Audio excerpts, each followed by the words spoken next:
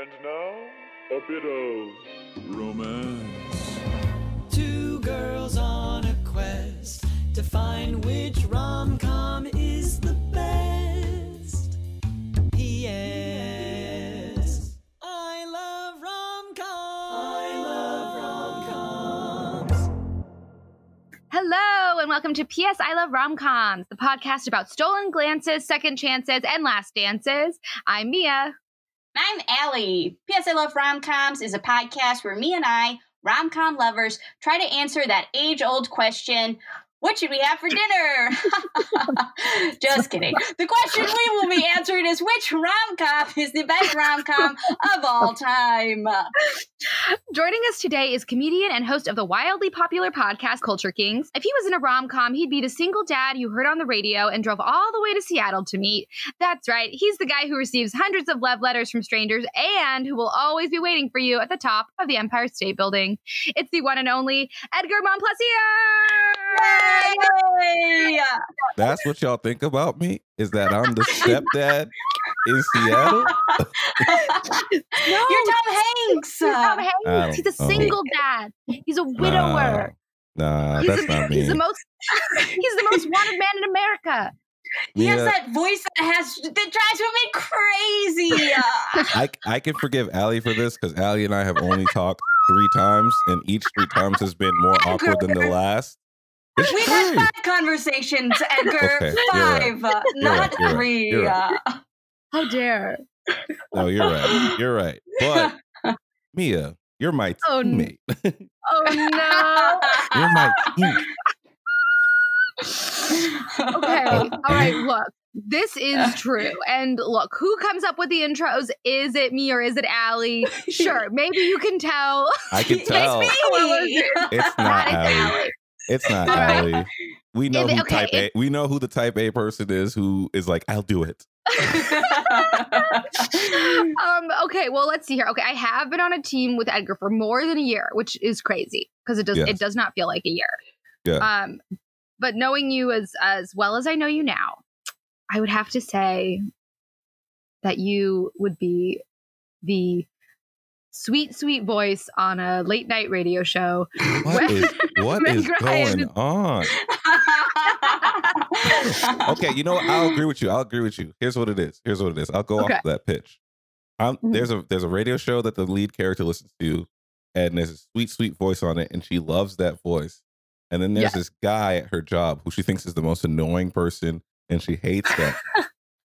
And she's like, he's such a dick.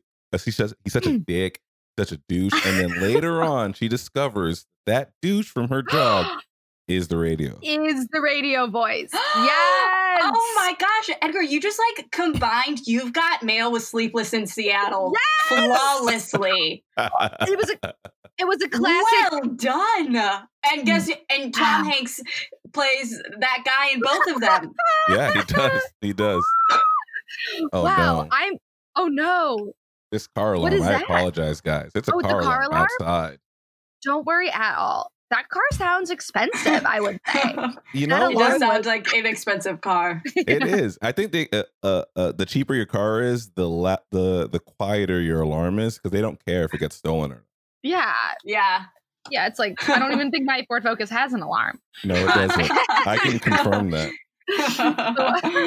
Yeah, you've been in it.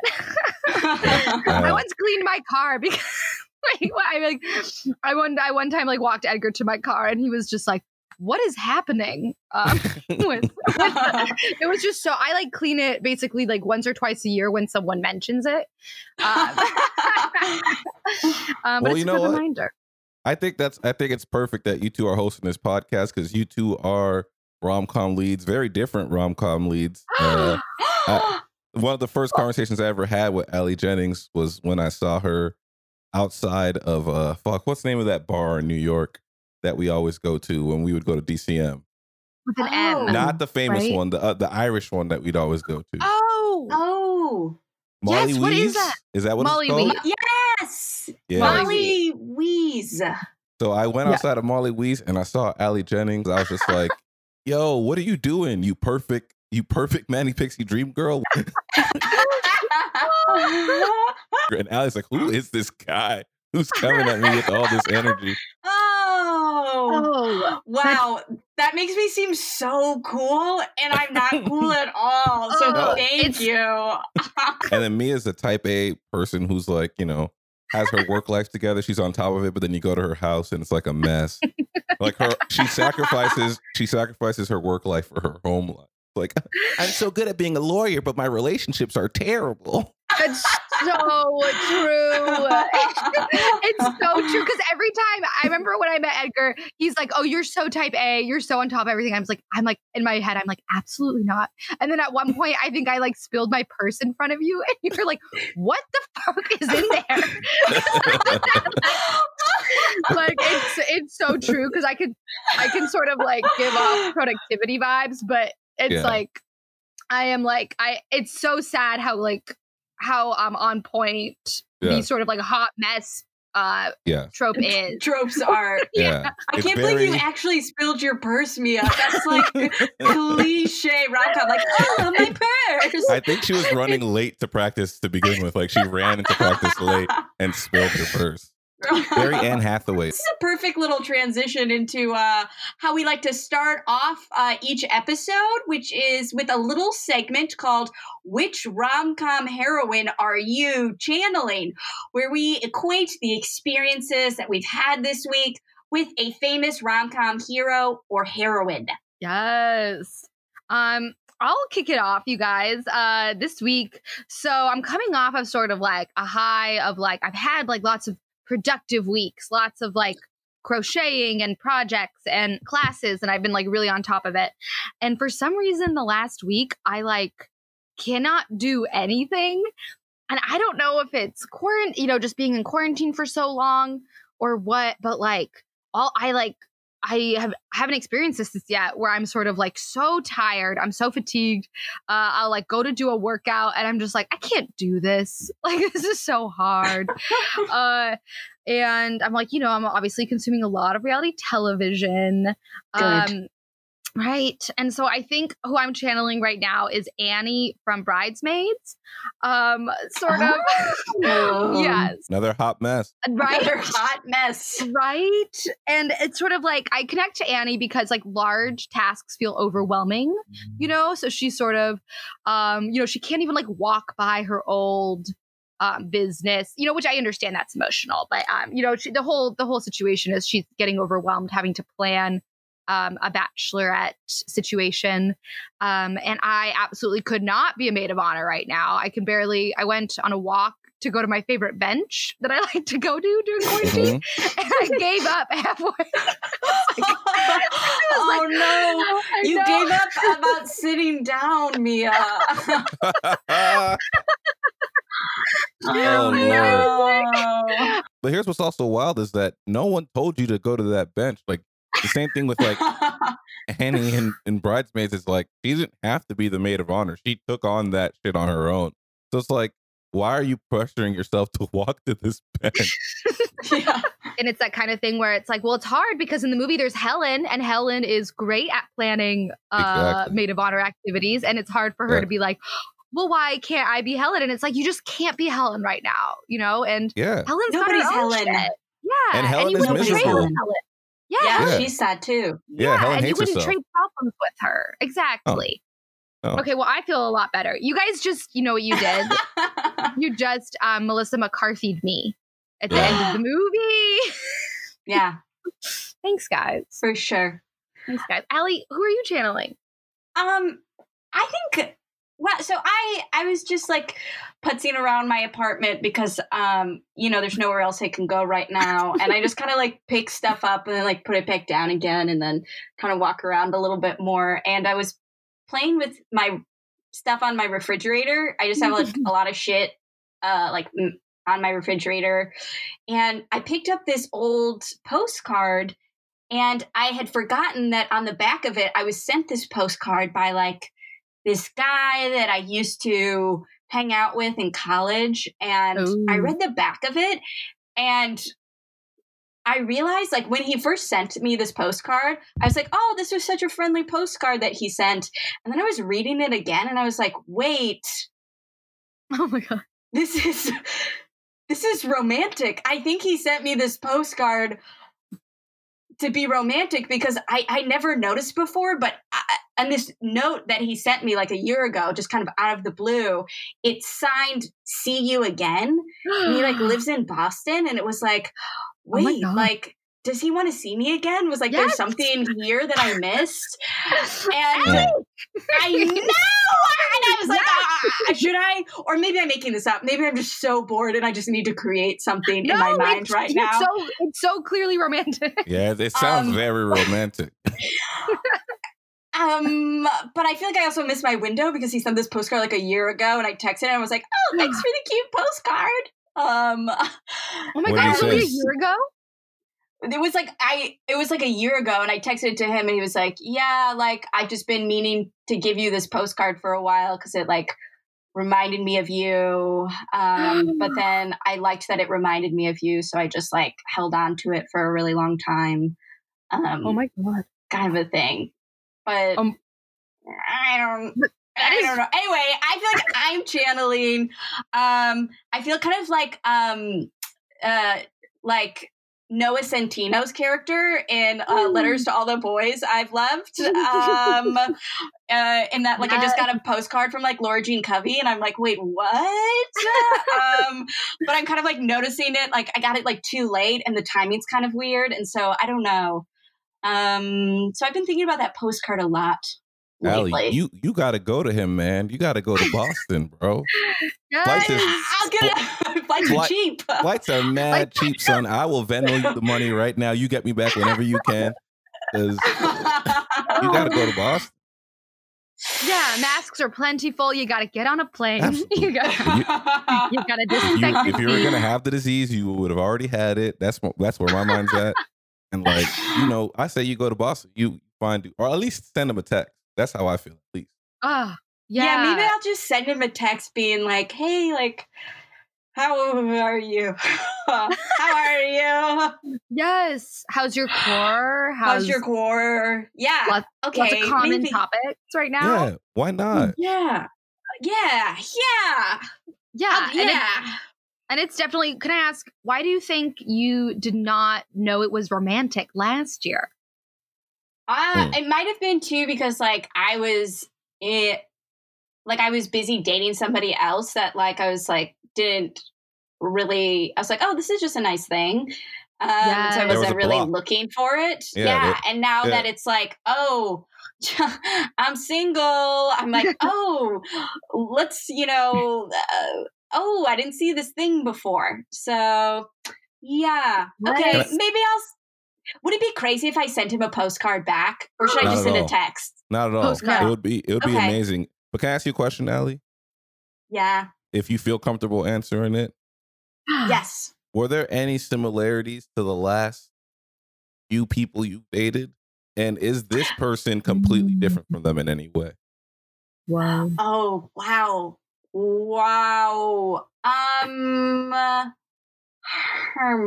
No, this person is similar to most everybody I've ever dated. Then don't send them a postcard. I'm a type A person that likes type B people because I wish I could be laid back like they are, and I just cannot be. And then I date them, and then I'm like, why are you so laid back? I'm attracted to it, yet I'm also frustrated by it. I'm trying to fix it. Oh, exactly. Always trying to fix it. And then they're like, why are you trying to fix me? And it's like, oh, because you're broken. And then I realize I'm the broken one. You know what I mean? Girl. No. Listen, girl. Don't send this dude a postcard. Edgar, who are you channeling this week? Allie said, don't try to fight it. Send yourself a postcard. Do not send. Oh my gosh, that's beautiful. I'll send myself a postcard. Yeah, this is just because it's in a different city, it just seemed like a pig with a different wig on it. Yeah. Wow. Yeah. We got 2 Melissa McCarthy in a row. We know who Edgar's channeling this week, but let's ask him anyway. Edgar, who are you channeling this week? Oliver Tate in Submarine. Have y'all ever seen Submarine? No. No. Oh my I'm gonna look- god! I gotta looking get it y'all on the sad boy rom com. I got a lot of sad boy Yes. rom coms. I'll come back So your around brand. on Submarine, but like he's like just like so stuck up his own ass about where he fits into the world and if he's of any value and all this stuff that he can't realize that there's someone next to him that loves him. And so because he's so almost kind of like Greg in this movie, but because he's so self-hating, and Oliver Tate, unlike Greg, kind of puts it out as like, I'm cooler than everyone, I'm greater than everyone, I'm smarter than everyone, so he doesn't have to deal with the fact that he doesn't like himself. He's just so in his feelings right now that he can't realize the person next to him really loves him. Wait Wow. a minute. Does this end with like something with his dad? Where he like Yeah, he like goes to find his dad at like on a pier or something? no. He goes to find No. somebody on a pier, but not his dad. Wait, It okay, does then I have a saw lot- it. Are you sure? Because you just said the wrong thing. Yeah, but how did I know about the pier? The Oh, pier come is on. A pier is a specific. The pier is a big part of rom-coms. Going to find somebody on a pier it's a thing. Rom-coms. Hold on, I'll ask you this: where does the movie take place? And if you answer that correctly, generally, I'll know if you've seen it. Okay, wait, but here's the thing. I don't remember, but let me tell you why. Okay. My parents used to take me to like the one sort of like artsy theater near us. Okay, and I, you've like, seen it. You've seen it. Yeah, you don't have to say anything more. You've seen it. is I already know what you're gonna say. You've seen it. Did you see it at the artsy theater next to Powell's? it's close to Powell's, but it's the Fox Tower. So not the living room theaters. My ex-fiance used to work at living room theater. So when I would go there, I would just sit there all day while she was working and just watch Oh my movies. God. So yeah, and he has to kind of like get over himself to like realize that he loves that girl. You guys should watch Submarine. It's pretty great. One of my favorite films. Probably top 4 films. Oh my. Wow. Okay, Allie, We'll we have to check rewatch. out. Kinda similar to the film we watched this week. Yeah, So very similar. Shall So we similar. shall we dive into the discussion? Yes. So today we watched the 2015 independent teen rom-com drama Me, Earl, and the Dying Girl.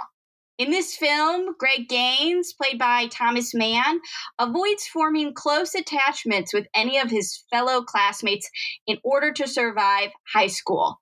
Greg's only friend, played by R.J. Seiler, who Greg calls a coworker, together create parodies of classic films.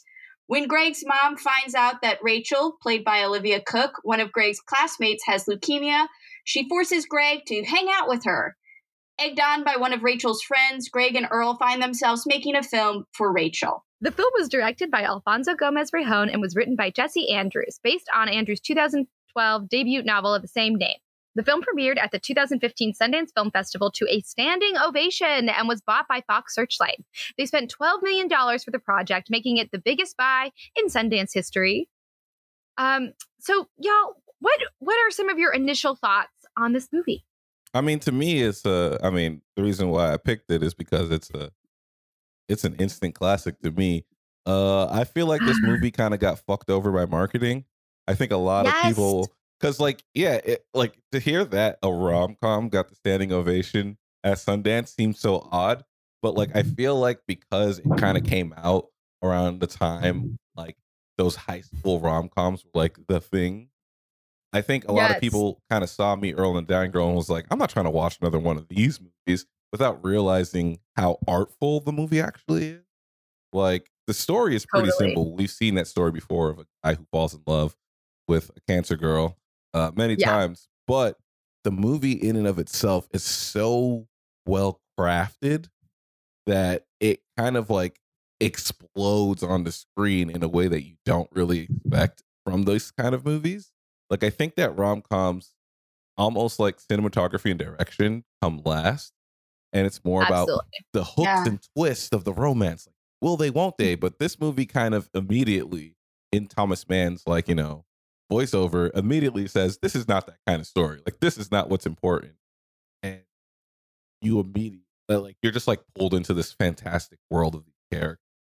Yeah, that was something, I found myself surprised at. I've seen this movie twice. I saw it once in theaters with my ex-boyfriend, his parents, and his grandparents. Oh my God. No, it was crazy. It was like his whole family and me. And I was the only one who cried, guys. Oh my God. And it wasn't like a little cry, like a cute little tear. It was like I was sobbing to the point where my boyfriend's mom was like, "Are you okay?" And watching it again the second time, I was like, definitely not going to cry this time. I know what happens. I'm not going to fall for that trick again. And I still sobbed like a little baby. And I think it's just because this movie felt quote unquote more real. Yes. Specifically, and I think it was like two things. I think it was like, one was the way that it was shot. There's that scene where Rachel is talking to Greg and she's telling him that she's going to stop treatment. I was going to bring up that scene. Yes. Oh my God. It's one shot.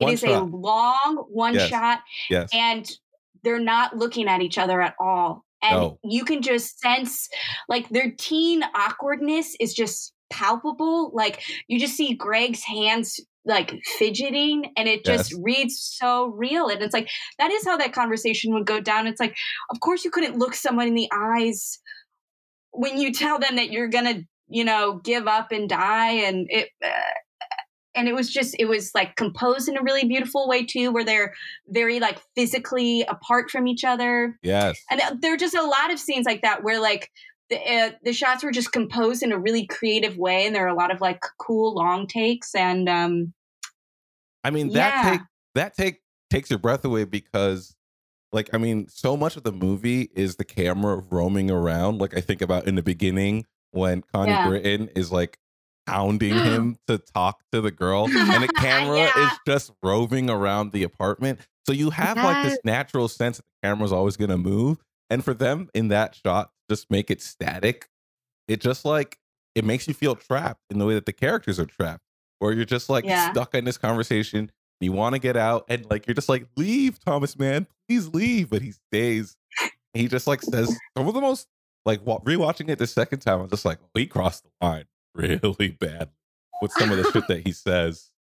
Yes. And I think what's even sadder is like he doesn't get an opportunity to apologize to her ever. Yeah. Oh, I agree. Where I was like, oh my God, I cannot believe he doesn't get a chance to make amends. And I was so surprised that the movie he makes for her in the end, like, totally took care of that for me in a way I wasn't expecting at all.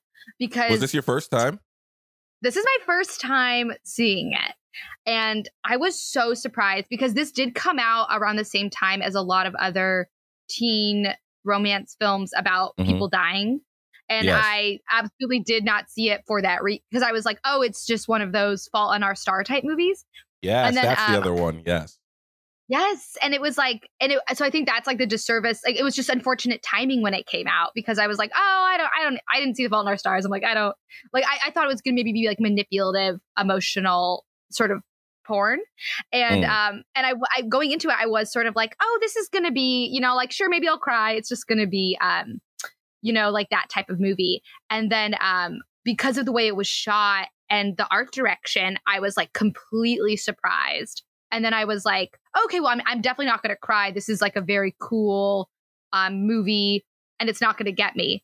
And then in the end, when he shows her final film, it is like the most beautiful and painful scene I have seen in so long. And I was like, I don't even know the type of cry I had, but it was like, Kyle came in the room and I was like, go. You guys know Kingsley and Callie? Yeah. Yes. The first time I watched that movie, I watched it with them, and they're two of the quietest dudes in the world. And I sobbed so hard in the theater that they looked at me very uncomfortably. And I feel like they almost like got up and left because they were just like, what is wrong with this guy? Why is he crying like this? But I was like sobbing so hard. And I cried again this morning when I watched it again. Like, Yeah. it just, it's so moving. And I agree with you that you believe Greg when he tells you that she's not going to die. And what's interesting though, is like Anna and I argue about this all the time. I always say that I hate narration. Yet she always points Oh, out sure. that a lot of my favorite movies have narration. And I was like, yeah. And I'm like, yeah, but like it's different. And I feel like with this movie, the narration is so true. I think what I don't like is when narration in a movie is just for exposition and it's just to set things up. Mhm. But the narration in the movie is so true to Greg Gaines' character, where one, how he talks about people is just like really rude and mean and dismissive. How he talks about himself is even more mean. And you can tell that the narration is him lying to him. That's so Ugh. motivated by character in a way that I think is like awesome and great. That he's telling himself that she's not going to die because he doesn't want to deal with the realities of what this girl is going through. That's his whole thing. He doesn't want to deal with his dad's depression. So he's just like, whatever, fuck it. Like, my dad's just this cool, weird guy. Rather than deal like with his mom, he like makes weird sounds and stuff like that. Like, he's constantly doing these things to deflect actual emotion. And it's the same thing that he's doing in his narration. That's why I think when she dies, you feel so betrayed. But it's just like, yeah, that's the same way that Greg feels because he's betraying himself. Yeah. It's so interesting you say that, Edgar. At the end, I felt betrayed by Greg. Yeah. Like, I actually fully believed when he was saying he doesn't have friends and Earl was his coworker. I was like, okay, yeah, Earl's his coworker. And then when Yeah. Earl's like, he just emotionally is too afraid to call anyone their friend in case he gets rejected. I was like, oh, damn, you betrayed me, Greg. Yeah. 100%. Something about this movie that I thought was, refreshing from the typical kind of like cancer girl movie is that I feel like in those cancer girl movies, there's a lot of like I know in The Fault in Our Stars, they go to like Amsterdam and like there's like a lot of like beautiful gestures and like sentimental, romantic things that happen. But with this movie, he just kind of hangs out with her and and it's kind of awkward and it's kind of like cute sometimes, but they're just like hanging out in her room for most of the movie. Yes. And I mean, and I think that's why I had that. It just felt more real and grounded because that is what it would be. You would not go to Amsterdam. You'd probably just hang out in your room with somebody. That's like what being a teenager is you just hang out in each other's rooms and stuff. And I think because that part of the movie was more grounded, that it really, really hurt me when Rachel died because it just felt like she was a real person. And she was, No, 100%. No, I 100% agree. Like, kind of in those rom-coms, there's so much of like this magical sense to cancer where this movie really is just like, no, this is like a scene that really affected me this time around was him carrying her out of the car and she like couldn't stand and all that stuff. And I'm like, yeah, that's what it'd be like. You wouldn't take this cancer girl on an airplane ride across the world to like some magical adventure. She's fucking weak. And also just how defeated Rachel was. Like how like that felt real to me, like how devoid of hope. And that at no point does that character ever change from that. Like she never ever like has this love has fixed me and now I see that there is hope in cancer. She keeps that like there's a consistency that feels real. Yes, I loved that they didn't have that sort of like magical moment, or when oftentimes they'll give teenagers in this story sort of like very grown up emotional intelligence. And it was so much more believable to watch these, like, because in high school you really can't articulate your emotions that well. Yeah. And so to watch these two people like not be able to sort of like reach full like emotional realization during this time, and it does get like it's like her life ends with loose ends tied up. I thought I was not prepared for that, and it's like it's like very challenging emotionally to watch that and be like, that's what it would be like. Another aspect for me also is that like it's this talk of like, this like he loved her. That's very, very clear. But they never really had your stereotypical romantic moment. In fact, the movie, like, you know, calls that out and makes fun of it a lot. Like, of like, if this were a rom-com, this is what would happen. But like, I find that to be true of like those like paying heart feelings. Like, Allie, this person who sent you a postcard, like, did you guys ever kiss or anything like that? Oh yeah. Oh, well, then never mind. Never mind. But it was like we kissed once, and then like we like never talked about it, and then we were just kind of like weird, really close friends after that. And when we kissed, he then was moving back to Boston like a couple of days later, so we didn't really get a chance to ever talk about, you know, what happened. And that's what and here you are like drawing up this romantic picture in my head. I find that to be so true of like people from like high school or college that I had crushes on, where I'm just like, nothing really even happened with this person, but there's this like magic in my mind that I've created. And that's what I enjoy about this film is like, they don't ever kiss, they don't ever hold hands, but you can tell that Rachel is going to be a significant love for Greg the rest of his life. Yeah. That movie that he makes for her, which is kind of like his big grand gesture to her, is so beautiful and so like not what I expected it was going to be at all.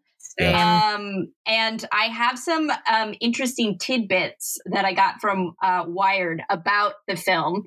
Okay. So the film that he shows her it has 3 parts to it. The first part is in the Andy Warhol style. It's like an homage to Andy Warhol's film Screen Tests, where he just kind of like shows these like screen tests of people.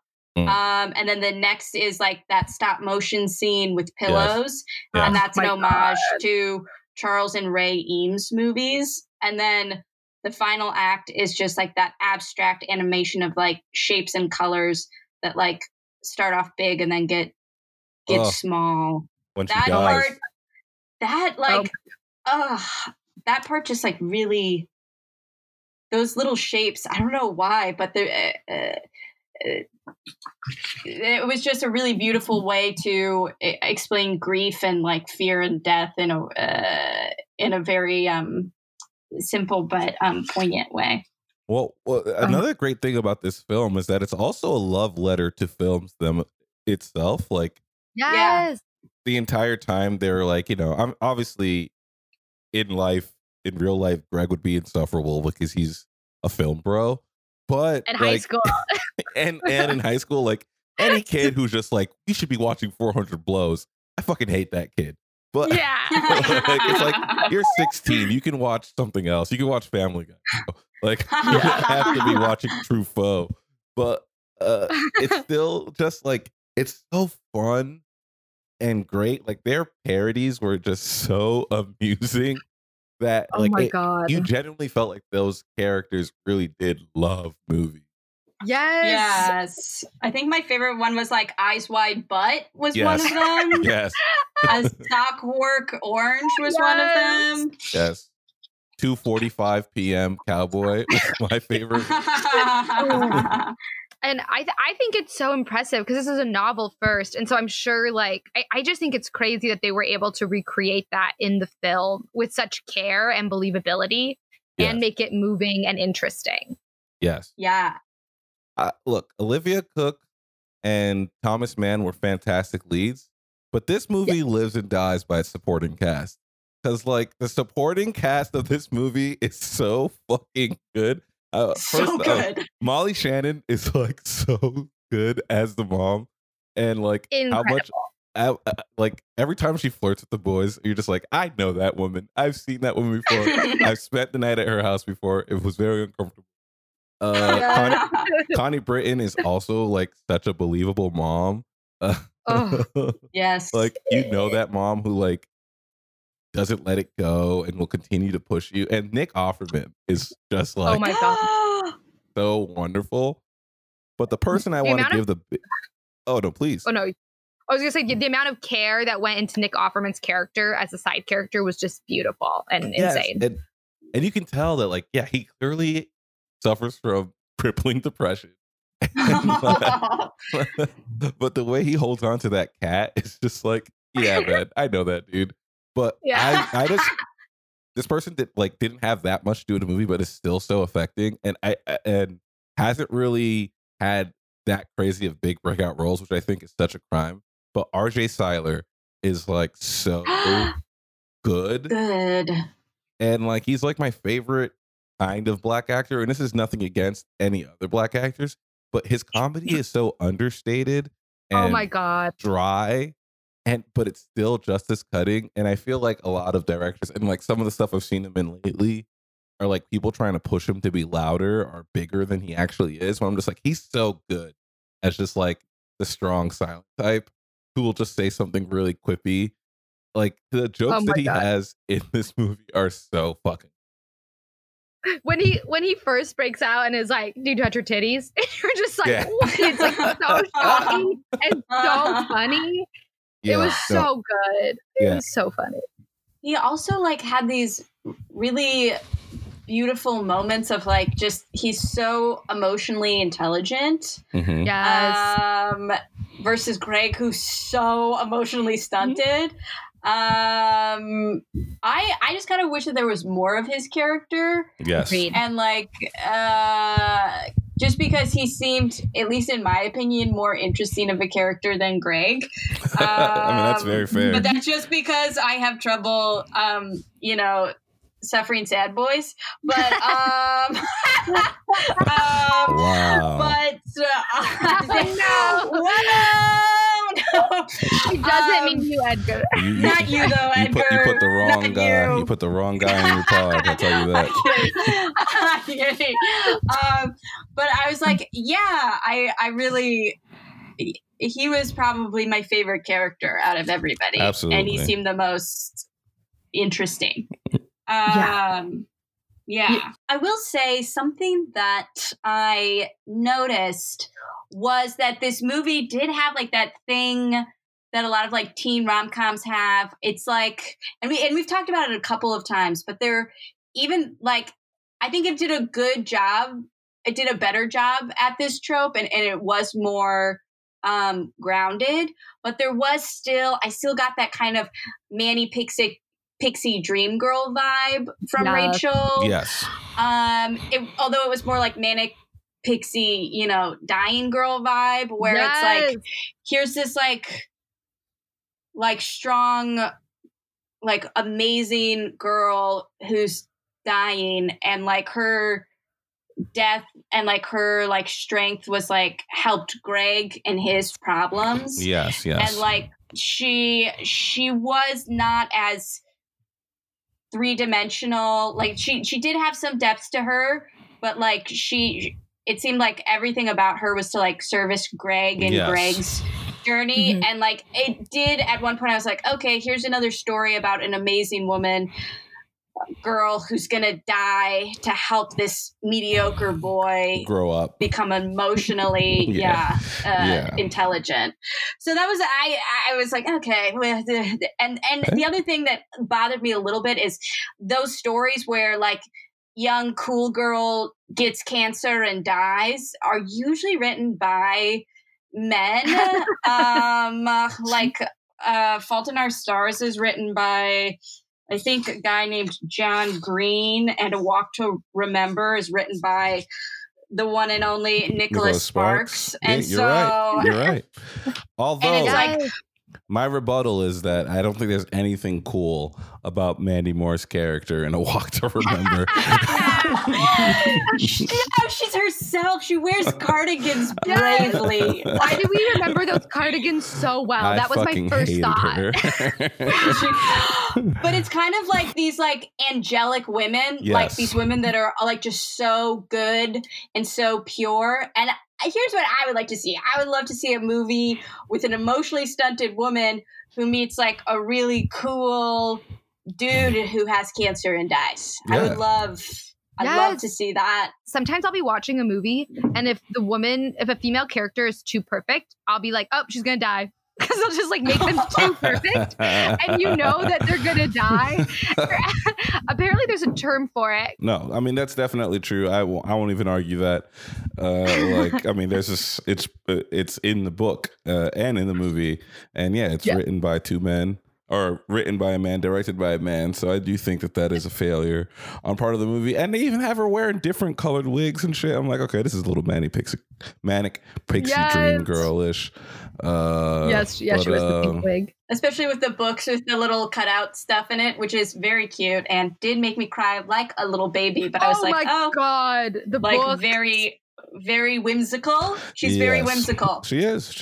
But I will say the saving grace of how they handle it is much better because they don't make her sort of like an oracle of wisdom or like I do like the scenes where she's just like, I'm tired. You know, he's like, do you want to do anything? She's like, I don't want to talk. And she just got like a barf bucket next to her head. Yeah. They definitely avoided the whole, and maybe this is because we only saw her confined to her room, which is again another sexist hole we could go down. But like she never was just like, I hop on lily pads so I can save the animals. Like we never like got to like that level of like annoyance with her. But yeah, she draws squirrels, and I'm like, okay, yeah, that's definitely that's definitely the MPDG stereotype. Those were the main ones I got, Allie. I also got the main romantic couple is they're both straight and white, so we hit that one. And then I don't know. Tell me guys what you think about this, but this might just be like little teen Mia, but I thought everyone was hot.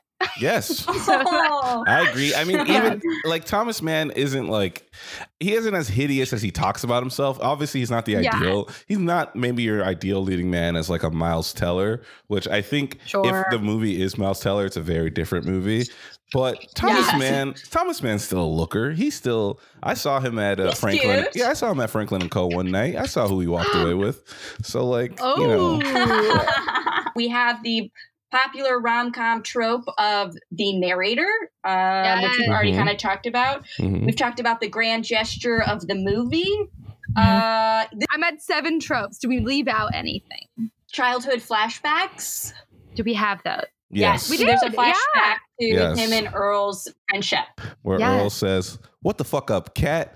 That's what I thought. Scared ass little bitch. And I'm like, what? I also think that Earl's a little bit of a magical Negro.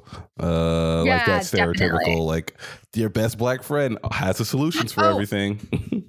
Totally. Yeah. Best black friend. Absolutely like whimsical, magical. And is like sort of, it does have more of that emotional maturity of an adult. He said some very, very emotionally astute things that I am not even capable of at 27. All right. Coming in at 9. Not too high. Not too high.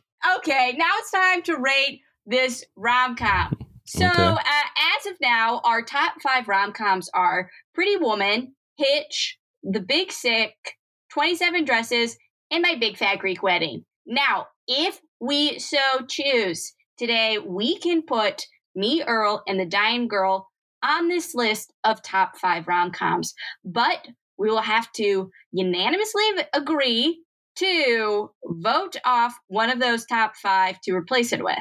So, what do we think, guys? Do we think Me, Earl, and The Dying Girl deserves a spot on the top 5 list? I mean, y'all know my answer. This is more about y'all. I'll go first because I know we're gonna get into discourse about this one, but I would say I'm leaning towards, while I loved this film and felt very moved by it, I would lean towards not putting it on the top 5, and my only reasons are that in terms of sort of that classic rom-com, this one is on the outlier spectrum of being a little more dramatic. I loved the artful aspects of it. But I think there just are I mean, I could maybe, here's what I'll say. I'll consider taking out Pretty Woman maybe, but the other 4 I'm pretty attached to in terms of wanting to rate them higher. But my offering would be to put Me, Earl, and The Dying Girl on a separate top 5 list, and my options would be top 5 like most artful rom-coms, or what do I want to do, or top 5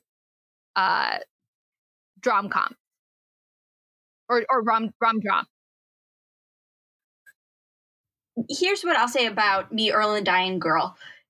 It's a really great film, but look what's on our list. We already have The Big Sick, which is a sick girl rom-com where there's a sick girl and everybody, and it, makes the male lead who's a sad boy grow up. And so I don't want to put two sick girl rom-coms on the list. So I would say we have to either decide Big Sick stays or Me, Earl and the Dying Girl replaces The Big Sick. It should 100% replace The Big Sick. It's crazy that The Big Sick is on your guys' list. And look, I'm going to say something. Have you seen it? Yes, I've seen it. Of course I've seen it. It is not good. And I say that with so much respect for that story. I think that the two of them are very great writers, and I think that Michael Showalter is an amazing director. He's a hero of mine. I don't like that movie. I don't like that movie at all. What's the tension? What's the tension in that movie? That these racist parents still are racist at the end of the fucking movie? I hate that movie. I'm sorry. I probably shouldn't say this because I would like to work for those people someday, but I absolutely do not like The Big Sick. No, that's completely fair. That's completely fair. And Zoe Kazan sucks. I love her. She was good at that. She's so good. But to be fair, I can't tell if I'm in love with her, or if I love her so much. That movie. Here's what I'll say: Zoe Kazan is bad in everything else, but she's good in that movie. Yeah, she's good in that movie because she's in a coma for most of it. Oh my god! It is insane that how many times have you guys done this podcast already? Gosh, 7 or 8. 7 or 8. Okay, then I understand how The Big Sick ended up on the top 5 in terms of a lack of resources, but it needs to go. And if it's not Me, Earl and the Dying Girl, it could be any movie. All right. What makes Me, Earl and the Dying Girl better than The Big Sick in your mind? Let's start. Composition, story, acting. Should I continue? It's better than The Big Sick on almost every level of storytelling, almost every level of filmmaking. For me, a big element of rom-coms is rewatchability. They're your go-tos. They're what can you watch multiple times? What tropes can you sort of, rest your hat on and know they're going to take care of you? And, when I think of these two movies, I'm like, oh, I want to watch Kumail and his brother at the batting cages, and I want to watch Zoe Kazan's fashion during the movie. But I don't. Me, Earl and the Dying Girl, I loved it, but I'm like, I cannot watch it all the time because I cannot feel the pain that I felt. But you laughed.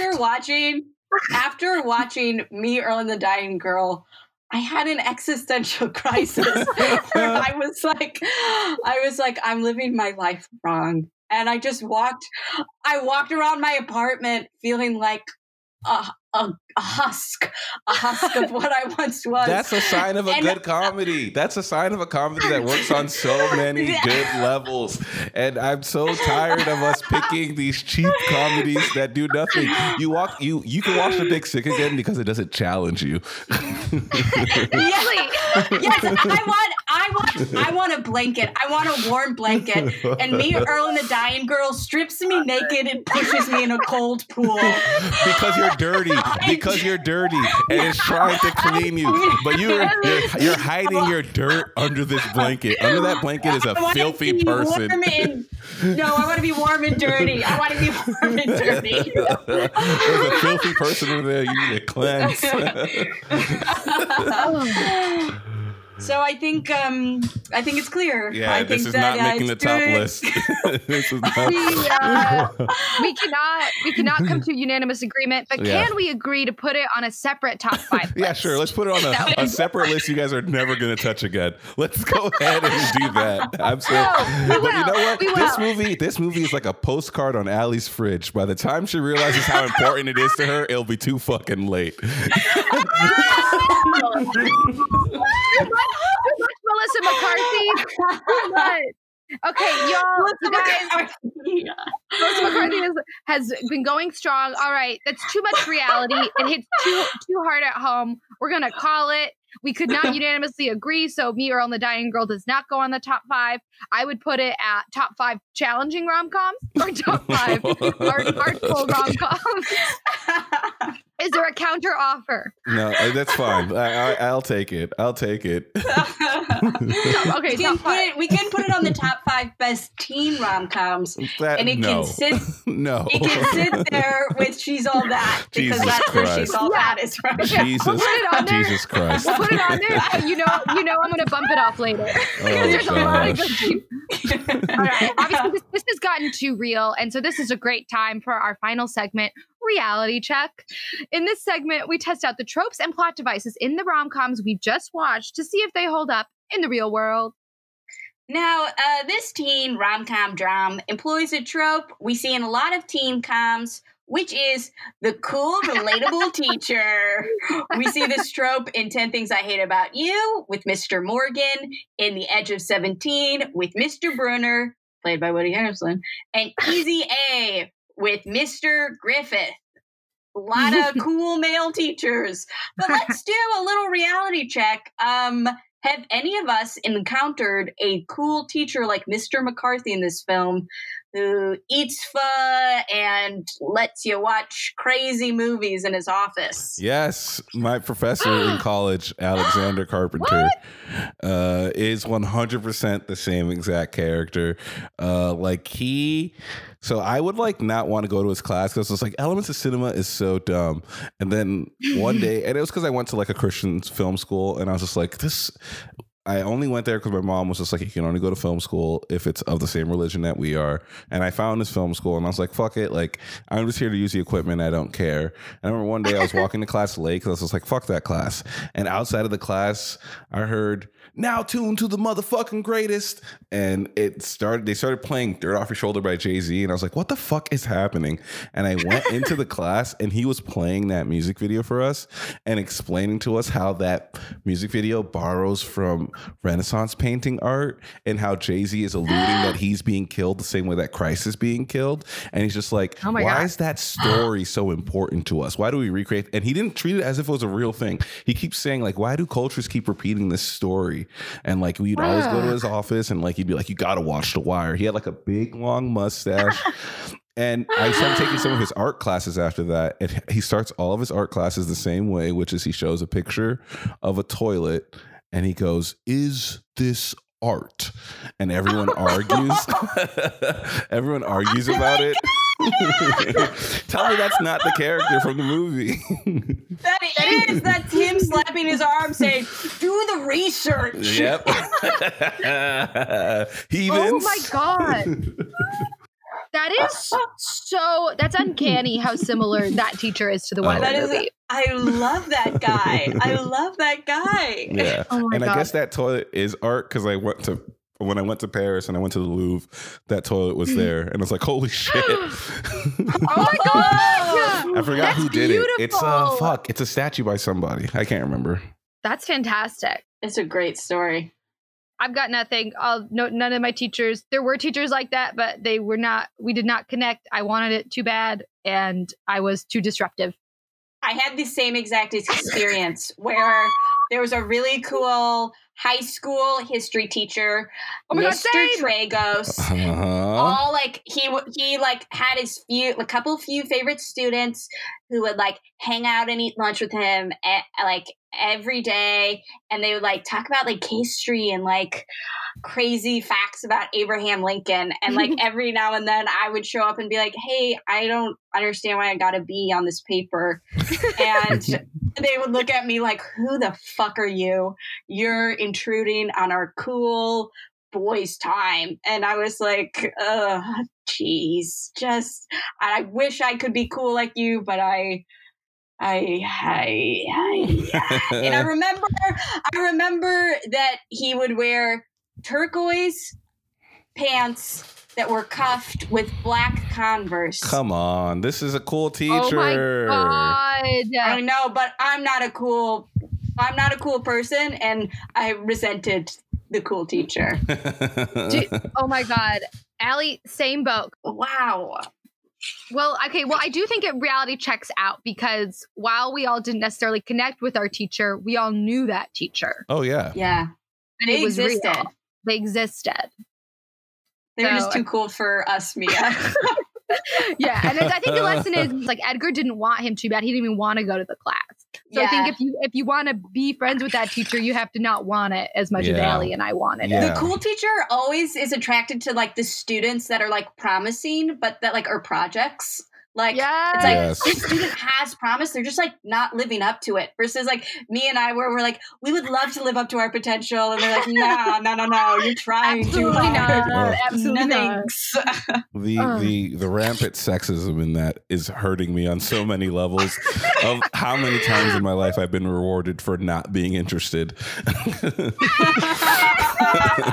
Oh, that's okay. It was a different time. I'm sure everyone's faring much better now. Okay. Well, that about wraps it up, folks. Thank you so much for joining us today, Edgar. Yeah. True delight to have you. And I'm so Of course. glad we got to watch this movie. Yeah, no, thank you for having me. Of course. Do you have any social media things to promote or important romance advice for our listeners? Yeah, I'll hit y'all with all three. You can follow me on Twitter at Edgar Mopus. You can follow me on Insta at Awfulgram. You can also check out The Wokest on Stitcher Premium. If you use code Wokest, you get a month for free, and you can just binge them all while you're trapped up in your house. It's a really fun podcast. Also, check out Culture Kings, which is up for free on Earwolf, wherever you get your podcast. And I would also just like recommend to folks, like, you know, I think that a lot of the times we feel like our romantic lives aren't where we're at because it's our fault or something. But something that I'm learning is a lot of the things that we describe as logic are just taste. And like maybe something that you're considering is bad isn't necessarily bad. It's just not your taste. And so like no one's at fault. Like there is no right or wrong. It's just like, oh, I don't like this, but this person likes this. And I think if we can argue in that kind of way versus good or bad, you know, it will solve a lot of issues. And it's just like, what is your taste? Like, it's not like this is the right. It's not a moral question. It's a question of taste. I love that. Yeah, I think that's very important, and I think is very helpful. But it is fact that Me, Earl, and the Dying Girl is 1,000 times better than The Big Sick, and that's just fact. That's not a taste thing. That's just fact. Okay. Oh my God. Yeah. Well, on that note, we'll let Edgar have the last word there. Thank you so much for listening to the podcast. We have a new episode out every week. And remember to subscribe and rate. This is brought to you by Campfire Media. And P.S. I love rom-coms. I love rom-coms. P.S. I love rom-coms. I love rom-coms.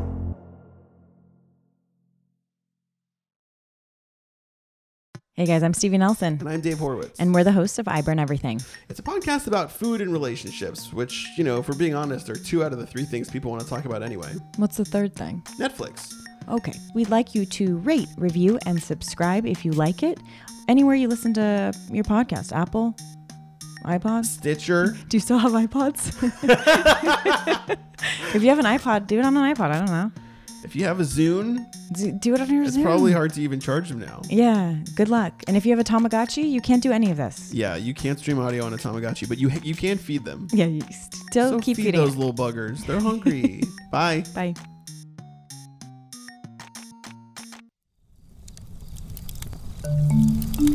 Campfire.